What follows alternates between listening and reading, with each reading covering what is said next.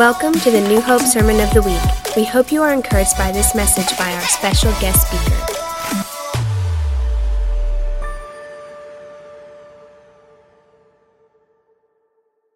You know, there's a lot of things people said about Pastor Tom, and I wanted to say all those things, and I don't want to take your time to repeat them.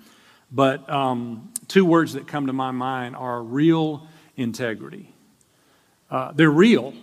They're real people, like not fake, not phony, not. I happen to know like they were loving the outpouring of love and appreciation that they were receiving, but hating it at the same time because they do this to lift up the name of Jesus and to invest in others. But the Bible is very clear that we should show honor to those whom honor is due. And so what we've done here today is a godly and biblical thing. But these are people of integrity who love what they're called to do, and they focus on it 100%. And 20 years is not something to sneeze at. It's such a big deal. In fact, let me tell you a little bit about pastors. This is brand new data. They're constantly doing data like this. 72% of pastors work 55 to 75 hours a week. 80% feel that ministry has negatively affected their family. That's a lot. 4 out of 5 to affect your family. 78% have had vacation interrupted for ministry. To which I want to know, where did the 22% go on vacation? Clearly doesn't have cell service, because I don't know how that happens all the time. Listen to this statistic. 66% of church members expect the pastor and family to live to a higher moral standard than they do. I want to stop and just preach about that, actually. So unbiblical. That's not accurate. But maybe that is why this next scary statistic is true. 80% of pastors and 84% of pastors' wives feel unqualified to do what they do. Can you imagine that? In pulpits, 400,000 pulpits around the country today, 4 out of 5 pastors don't feel qualified to do what they're doing. 70% of pastors and their wives have a lower self-image now than when they went into ministry. 84% of pastors lack a friend that they can be honest with. 16% of pastors have a friend they can be honest with. I was reading that statistic and I thought, actually, that's why I'm here today. Because I'm one of the 16% who has a friend I can be honest with. And that is Pastor Tom, who will always, on my worst day, be for me and love me and want the best for me, but will also kick me in the gut at any moment with truth that you need to hear. Do you know the Bible says that it's better to have wounds from a brother than flattery from an enemy? You know that? And if you have a faithful friend who would wound you like Pastor Tom will, telling you the harsh truth, that's a blessing. Pastors are lonely. Pastors' wives are even lonelier. The divorce rate is higher for pastors than it is for church members. Can you believe that? Why is that? Is that because pastors don't believe in Scripture? They don't understand? No. Is it because they didn't love the person? No, it's because of the pressure cooker that ministry is. Just in the last year, 4 out of every 10 pastors surveyed said they considered quitting the ministry in the last year alone. And only 1 out of every 10 pastors who feels called into the ministry will retire as a pastor. 90% will quit. They won't be faithful. For whatever reason, the struggles and the pressures of life will help them, will keep them from being faithful. And I'm so honored that Pastor Tom and Brenda are faithful all the way through 20 years and beyond. And I'm here. I drove up today because of how much love and respect and sincere admiration I have for Tom and Brenda. I learned the key to Brenda's heart a long time ago. If you're not sure what the key to Brenda's heart is, it's very simple. Love her husband and she will love you back. I've never met a woman who loves her husband like Brenda loves Tom. And if you love Tom, Brenda will love you back. All right? That's all that is. Every man needs a woman who loves them like Brenda Sturbins loves Tom. And puts up with his crap, by the way. Do you say crap in church at New Hope? Because there's a lot of stuff to put up with. Okay, let's move on. You know, the Bible says that the steps of good people are ordered by God. And while I was thinking about what I would say about Pastor Tom and Brenda, I couldn't stop thinking about you. You, everybody here, people that most of I don't know your names. And I want to stop for a minute and I want to tell you for the next few minutes, let's talk about you. Amen. Let's talk about your life. You know, the steps of God's people are ordered by the Lord. And did you know you are God's people? You say, well, no, I'm an atheist. This is my first time here. I don't even know what's going on. You got these weird things. This must be a cult. You know, whatever you're thinking, you were made in the image of God. And whether you know him as your father or not, he is still your father. Whether you believe you're his son or daughter, you are. And he has a purpose and a plan for your life. And actually what we're doing today is valuable and an important part of the church, which God wants you to be a part of. Whatever you dress like, whatever your family was like, whatever you did last night, God wants you to be a part of his church. I don't mean he wants you to join and donate money. The church is way larger than that. He wants you to be a part of his church. Now, I have the word church to me is amazing, and I have about 5 different working definitions of the word church. That's about 495 less than Pastor Tom. You know about his working definitions, don't you? Do you know about his work? Here's mine about the church. Listen carefully. The church is simply followers of Christ called apart from culture to change the culture by embracing the culture with love. That's what the church is. You'll notice that definition says nothing about how you vote or how you dress or whether or not you got ink under your skin. None of that matters in the church. But the church is a group of people, followers of Jesus, who are called out of culture so that they can change the culture by embracing the culture with love. And that really, that's what I want to talk to you about today, because I can't think of anything that would bless your family more than for you to be fully engaged with God's church and to fully receive the benefits of the church. Bill Hybels said, the local church is the hope of the world. And I believe that. That word church, by the way, if you've been around here, you've probably heard PT talk about this. But the word church is, of course, wasn't written in English. The Greek word ekklesia that Jesus used simply literally means, by a definition, the called out ones. People who are called out, they're not supposed to be like everybody else. They're not supposed to see the world as everyone else does, because we're not here to get, we're here to give.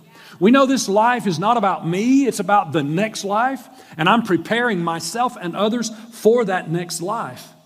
And I want to show you a few Bible verses. 1 Timothy chapter 3, verse 15. Here's a little bit about God's opinion of his church.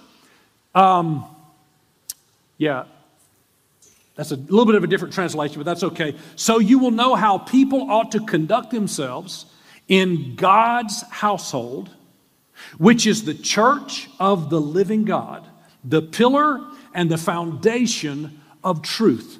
God's household, which is the church of the living God. Let me ask you this. Do you want to be a part of God's house? Did you grow up, I don't know if you grew up in a perfect family, everything was awesome and perfect and wonderful and y'all were great. You might have had a little bit of a whack situation, but you get to be a part of God's house. And the Bible says that God's house is the pillar, everybody shout pillar, and foundation. The pillar and the foundation of your life is God's church. That's why it's so valuable that you're a part. Now, I want to show you a couple pictures. This is the kind of house I'd like to live in. There's a little picture here. Looks like that house is on a solid concrete foundation. Like the pretty part really is not what's holding it up. All that pretty you see is not what's holding it up. There's something underneath that you don't see. It's solid, it's concrete, it's steel reinforced, it's rebar. That's a solid foundation. Imagine that. That's not really a house, but that's your life. I would want a life that looks like that. Solid. I got it together. I'm going somewhere. Well, the Bible says that God's church that you're a part of, even here today, is that solid foundation and the pillar of your life. Unfortunately, many of us look more like this next house. We don't have a solid foundation. Can you see there how, like, clearly the veneer, the outside looks fine. There's pretty stuff. There's all kind of decorative stuff. But something underneath was not done well. I want to submit to you that there are a lot of people with Jesus fishes on the back of their car and Bible verses in their profile on Facebook that really, they don't have a foundation of God's church. They got some religion. They know some Bible stories, but their life is falling apart just like that. I might actually be talking about you. And you're not a hypocrite. You're not trying to be fake or phony. phony. You just don't understand why. If you've tried to be kind of like God, you sort of go to church. Why does my life look like this house right now? Let me tell you, there's more to church than saying, I show up on Sunday. So I want to show you how to make your life that solid foundation. 3 things I'm going to show you. Do me a favor, pretend like, even if it's on Pastor Tom's forehead, pretend like you're writing stuff down. Here's what I've learned. Statistics tell me that 1 week from today, all right, 1 week from today, you will have forgotten 90% of what I said. That's pretty encouraging to give your whole life to this experience. And 10% gets through, all right? That's just people. But statistics tell me that you'll remember 5 times as much if you write it down. Even if you write it down on a piece of paper and throw it away, if you write it down in a note file and then you never open it again on your phone, you'll retain 5 times more just by doing that. So do yourself a favor every time. And Pastor Tom, you need 2 pens to write everything down. He's going to tell you, right? But for me, you'll just need a small writing, like a golf pencil, okay, to keep along. I'm going to tell you 3 things that will make your house solid and stable. Here's the first thing. Believe the church. Say it with me, believe in the church. Why would I believe in the church? Why is that? Why would I believe in the church? Because really, that's the opposite of what people are doing. People are questioning and doubting every organization. That people don't trust their bank, they don't trust their boss, they don't trust the government. I can understand. No organizational trust is there. It's at an all-time low. In fact, if you ask 20-somethings in America today, do you believe in God? 84% will say yes. If you ask them, do you believe in the local church? 0.5% of 20-year-olds say yes. Why is that? Well, because the devil has an awesome campaign. The Bible, Jesus called him the father of lies, and he's assaulted and attacked the church with a lot of lies. And you know what? There's a few true things out there that are wrong about this pastor or that church or that organization. And so he wants to talk us all into just throwing away the whole thing Jesus gave his life for. But I believe in the church because the church, listen, is stronger than hell. Jesus told us that in Matthew 16 and 13. It says, when Jesus came to the region of Caesarea Philippi, he asked his disciples, who do people say that the Son of Man is? Who's Jesus? And they replied, some say John the Baptist, others say Elijah, still others, Jeremiah, or one of the prophets. But what about you, he asked. Who do you say that I am? And listen, Simon Peter answered, you are the Christ, the Son of the living God. And skipping ahead to verse 18, Jesus said, and I say that you are Peter, and upon this rock I will build my church. You're Peter, Petros, a small pebble, and upon this rock, this Petra, this giant stone of truth. He didn't build his church on a man, but he built it on a giant stone of truth. I will build my church, and the gates of Hades will not what? Will not prevail against it. Jesus said that all of the authority, the gates represent the authority, all of the authority of hell will not prevail against his church. He didn't say that about your cool Christian t-shirt. He didn't say that about the memory verse that you kind of remember from when you used to go to church. He didn't say that about, the Jesus fish on the back of your car, or that you go to a retreat or a Christian concert that you pay $25 for 3 times a year. That's not what he said. He said, my church.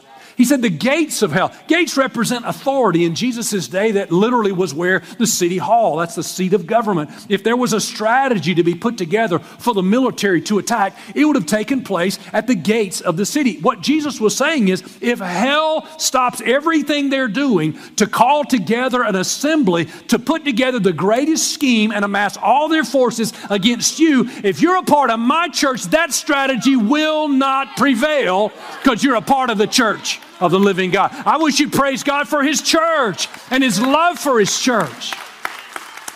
Yeah, that I don't know about you. I want into that organization. If there's such an organization that exists, a family that exists, that says, if I'm a part of that, I've got the power and the purpose and the protection of Jesus, I want in that. I don't care if somebody misbehaved at a church in California. I don't care if it's unpopular or somebody thinks I'm mind-numbed and a part of a cult. I don't care what they think. I want my family to have a seat at that table.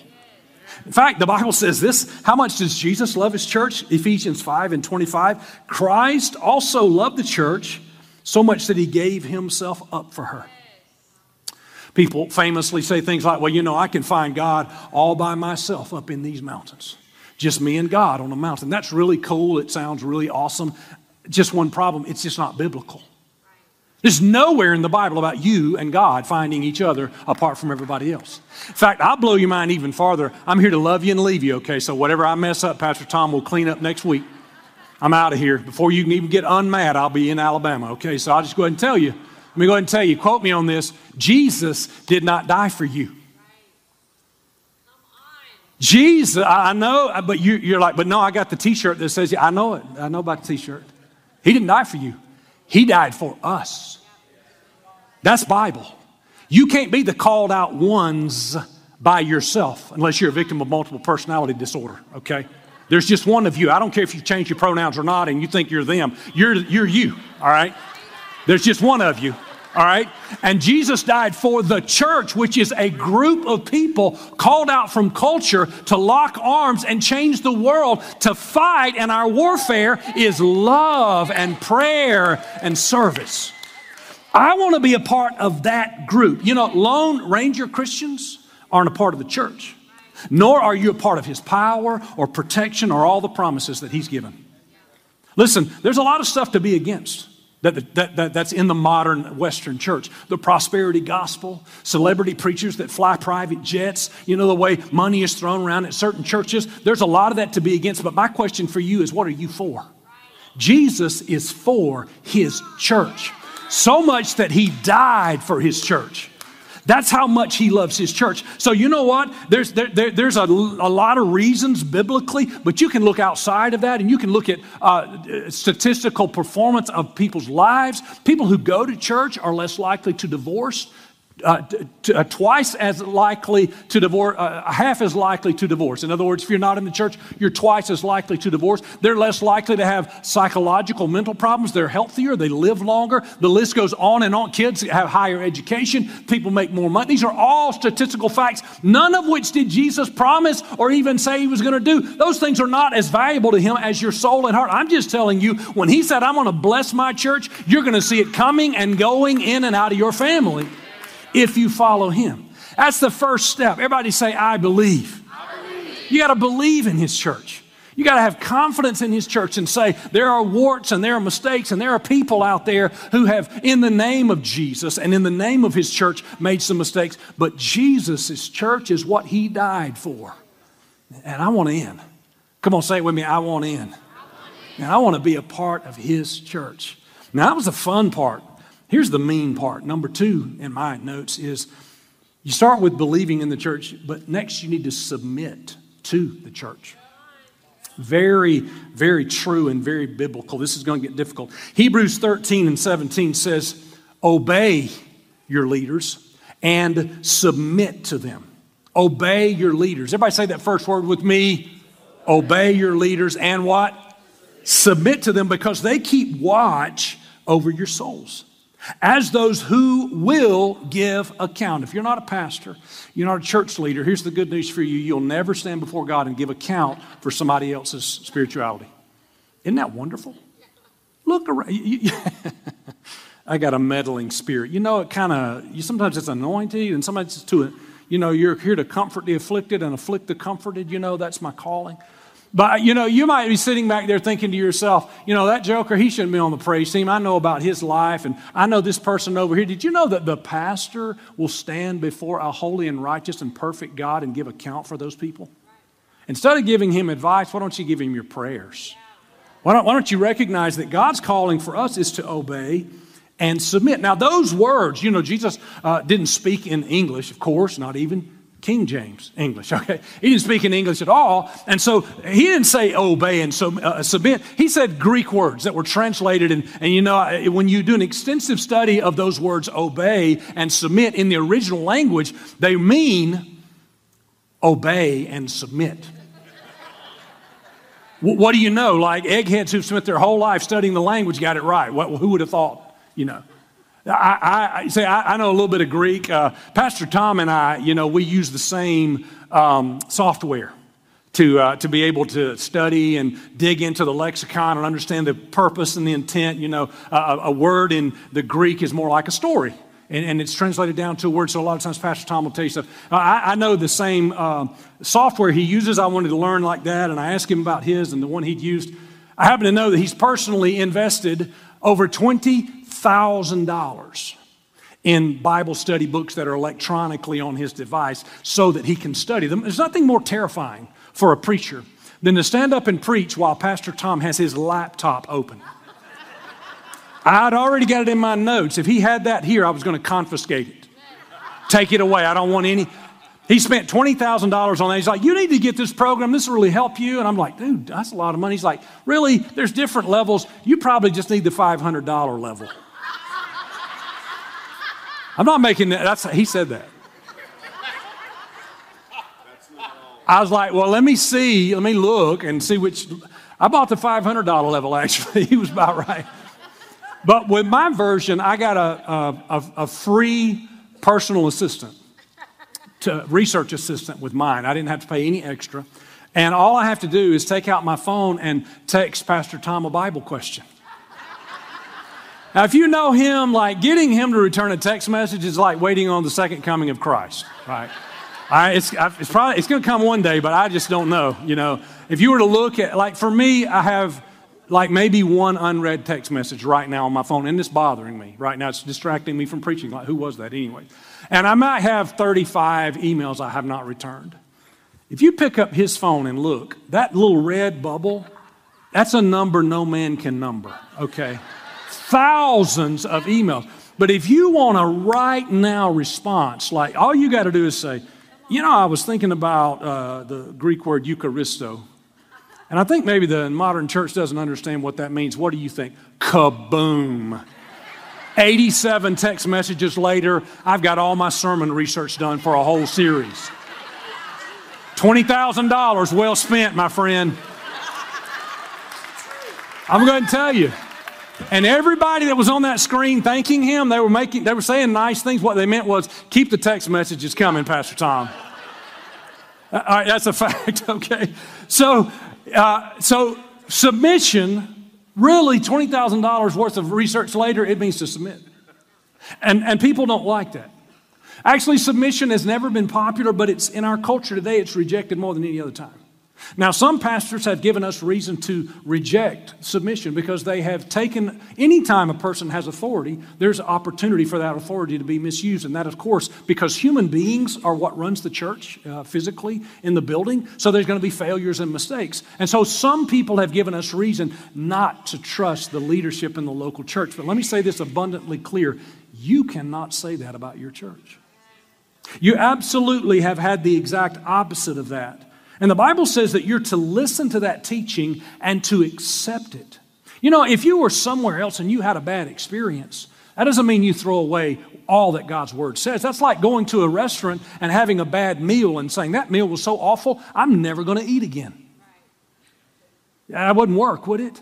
And so you wouldn't go away from a bad experience and say, well, I'll throw the church away. No, you need the church and the promise that it brings, but it commands us to be submitted to those who are over us in the Lord. I don't know if you know this, Pastor Tom is an overseer of my church. And I'm commanded to be submitted to him because the Lord placed him in that position in my life. And see, submission, a lot of people think they're submitted because they like the person in charge. And they agree with the things that their slant for church and ministry and the way they see things. They like it. And I want to be submitted to that person. What if I told you that submission only begins when you disagree? That's the only time you have to submit. If you like it, if you agree, there's no submission. And so submission literally means unless your leader is violating Scripture, you're to follow their leadership. Now, that's your instruction in this passage. That's my instruction as it relates to Pastor Tom in my leadership structure. His instruction is to watch for your soul. Pastor Tom and Pastor Brenda are to watch for your soul. They have the burden of your spiritual life and well-being, knowing that they're supposed to point you to the cross and lead you to a place where you can find purpose and destiny and wisdom. They're to never preach a message for personal gain, but always for that purpose alone. Never to lead an initiative for personal gain, but always to lead and watch for the souls of God's children. And that's just what they have done. In fact, I'm not responding to any, I don't think this church has any problems that I know of. This is just good Bible. How many would agree this is the pastor God put in your life? Would you just give Lord praise for putting that kind of pastor into your life? So I just want to take a minute and finish out this Bible, this little passage in Hebrews. And if somebody, Dan or someone will come up and play the keyboard. I said we would have to believe in the church. We have to look past the mistakes of individuals and believe in Jesus' church. We have to, secondly, submit to the church. We have to realize it was placed over us in its leadership structure for our good. And lastly, I would just say, let's commit to the church. Everybody say commit. Boy, there's nothing better for you than to be committed to this local church. Now, I'm part of God's church, and I just believe in Jesus, and I go to this church and that church, and well, you can't have authority in your life that way. And so you're out of order until you commit. I regularly at my church, I invite people to join the church or leave the church. If you can't join the church here for your own good, go somewhere you can join the church. And if you've been to 18 churches and they've all got something wrong, the one thing that's in common with all those wrong churches is you.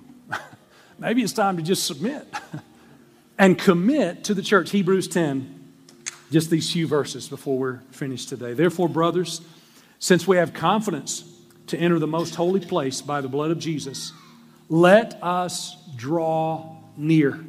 Come on, go to verse 22. Let us draw near to God with a sincere heart and full assurance of faith. Everybody say, draw near. This is what God called, because we can trust God's church, because God ordained leadership for us. He says what we need to do is draw near. Don't let anything hinder you from your worship and your walk with God. Press through any distractions or anything that might be imperfect and draw near. On the screen, I'm going to show you 4 things you need to do to draw near. I want you to say these with me. Repeat after me. Say, come together, come often, come early, come prepared. Let's read that whole thing together. Ready? Go. Come together, come often, come early, and come prepared. One more time, say, come together. Get ready together. Ride together. Sit together. Worship together. Leave together. Go to lunch together. Pray together. Discuss what you learned together. You're going to trade a morning of your life for this. And by the way, as I sat back there hiding from Pastor Tom and just enjoying this, I was thinking to myself, man, I would so go to this church if I lived here. The pressure of life, the junk that gets thrown. You know, like, you ever feel like your day was like you were walking down the street and a car went through a mud puddle and just slung mud on you? Only it wasn't mud, it was an insult here or a disappointment there, or somebody lied to you. Come on, wave me if you know what I'm talking about. Like, just junk got thrown on you. That's all of us.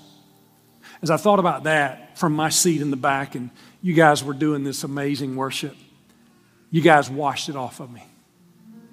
Dan, you guys just washed it off of me and so many more people. Worship washes you. I've never been in church with Pastor Tom when there wasn't spirit-filled, anointed worship, where he's leading or Brenda's leading or this team. What a gift.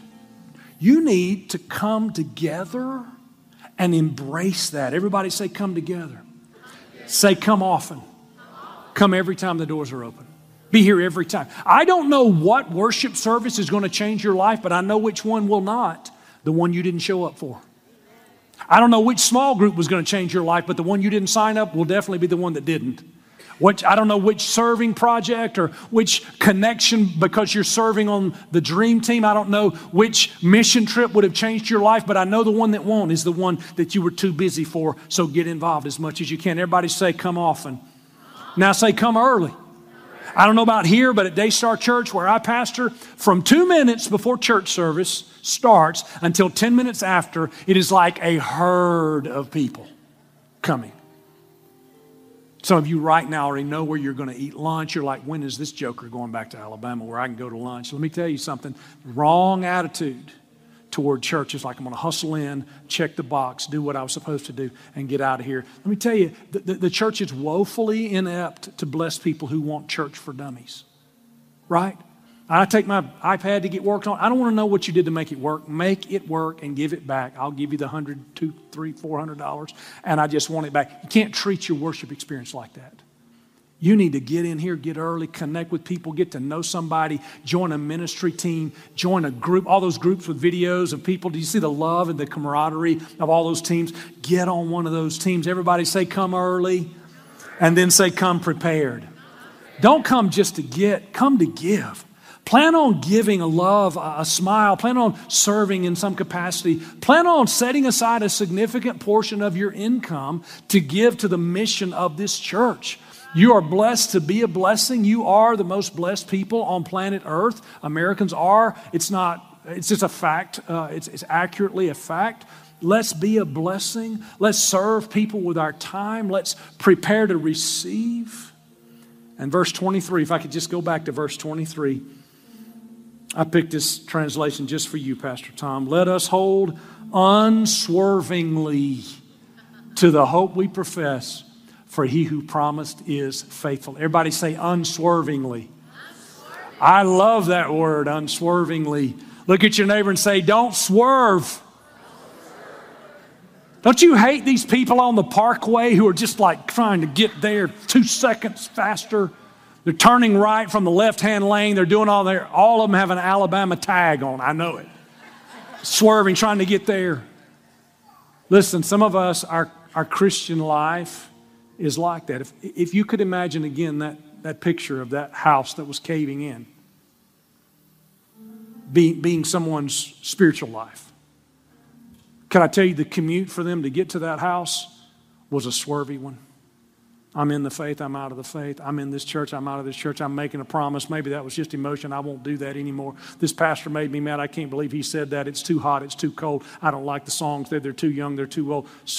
Man, pick a lane and be faithful. Man, I wish I had one of those t-shirts.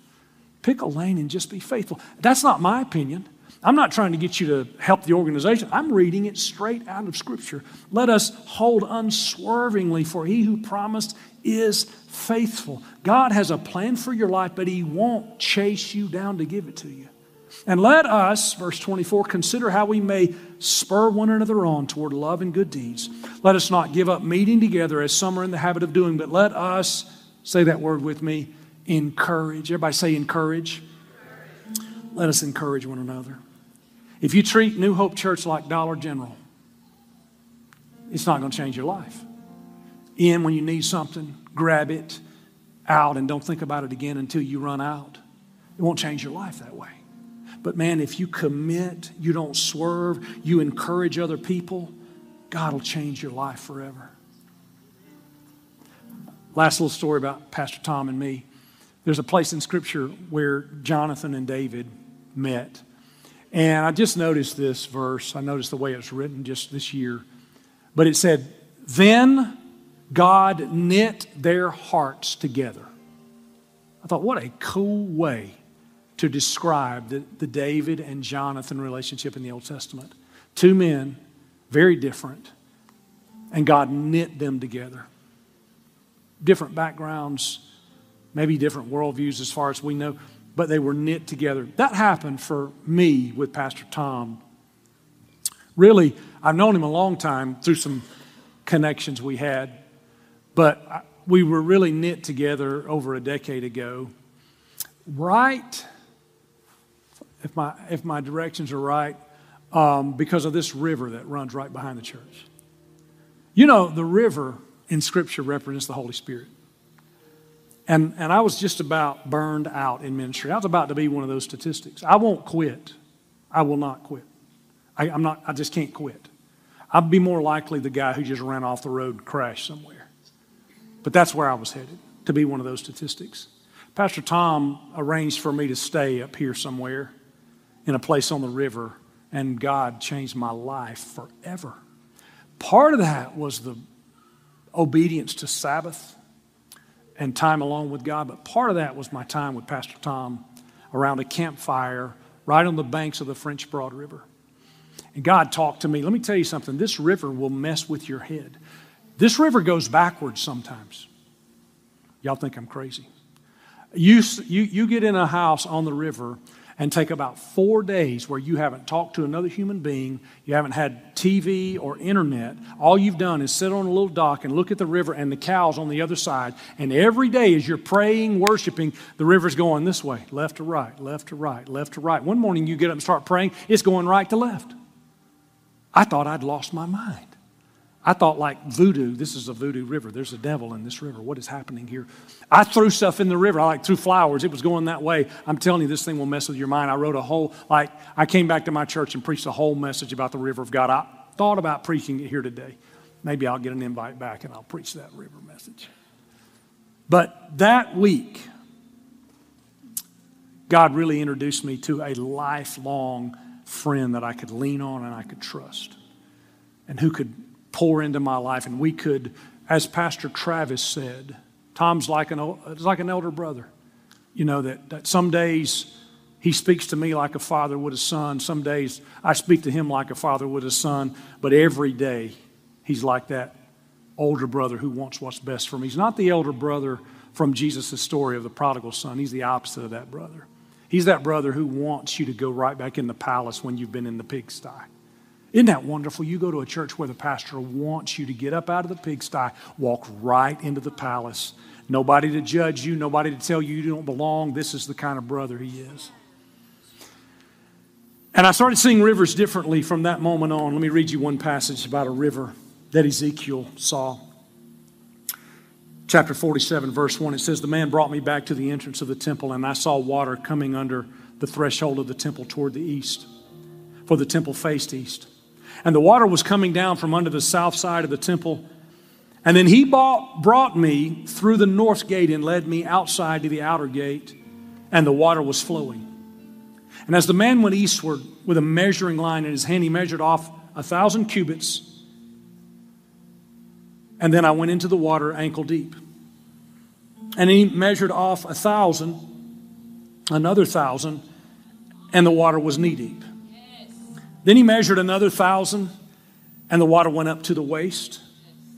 And he measured another 1,000, but now it was a river that I could not cross, because the water had risen and was deep enough to swim in, a river that no one could cross." Back to why you're here. I want you to answer this question in your heart. How deep into the river of God's church do you want to go? Most Jesus Fish Christians are about ankle deep. This feels pretty awesome. This is really cool, but it's not really changing my life at all. And then some of them will say, I'm going to go a little deeper, and they'll go knee deep. And then you start to really feel the current, and things get a little scary because you start to lose a little bit of control. And then we start to swerve. Everybody say swerve. Bible says quit swerving, right? Hold on unswervingly. And so if we overcome that propensity to swerve, we go a little deeper, and the Bible says we're now waist deep, and that's where the battle really begins. Because when you get waist deep, have you ever noticed you can stand like this outside of a raging river, but when you get waist deep in the river, you got to get like this. Because that river's got other ideas of where you need to go. And you start to decide at the waist level, you decide, am I in or am I out? Because there's a control issue. And most of us, we get back where we can be in control. But what did the Holy Spirit say? Where He wants you? Go 1,000 more steps and get in there to where it's over your head. You know who's in control when you're in a river over your head? The river's in control. You know where you go when you're in the river over your head? You go wherever the river wants you to go, right? I was in the Ocoee River years ago, and I fell out of my tube. You know where I went? Where it wanted me to go. I was doing all the swimming I knew how, and I still went where it wanted me to go. You know what the river of God is in Scripture? It's the Holy Spirit. Can I speak to you today just prophetically that what God is calling you to is an experience that is not religious into your ankles and not up to your knees and not just a little bit deeper up to your waist, but in a place where you're not in control anymore. But the Holy Spirit controls your life, and I promise you, He's going to take you into the temple of God all the way to where it began, in the sanctuary of God's presence, where there is peace and hope and provision and protection and purpose for your life. let go of control and say, God, have your way in my life. I wish everybody would lift your hands to the heavens. Would you just say this in faith? God, have your way in my life. Come on, say it with me. Jesus, have your way in my life. Jesus, I surrender to your plan. In Jesus' name. Thank you for joining us for the New Hope Sermon of the Week. For more information about this podcast or other resources, visit newhopeonline.com.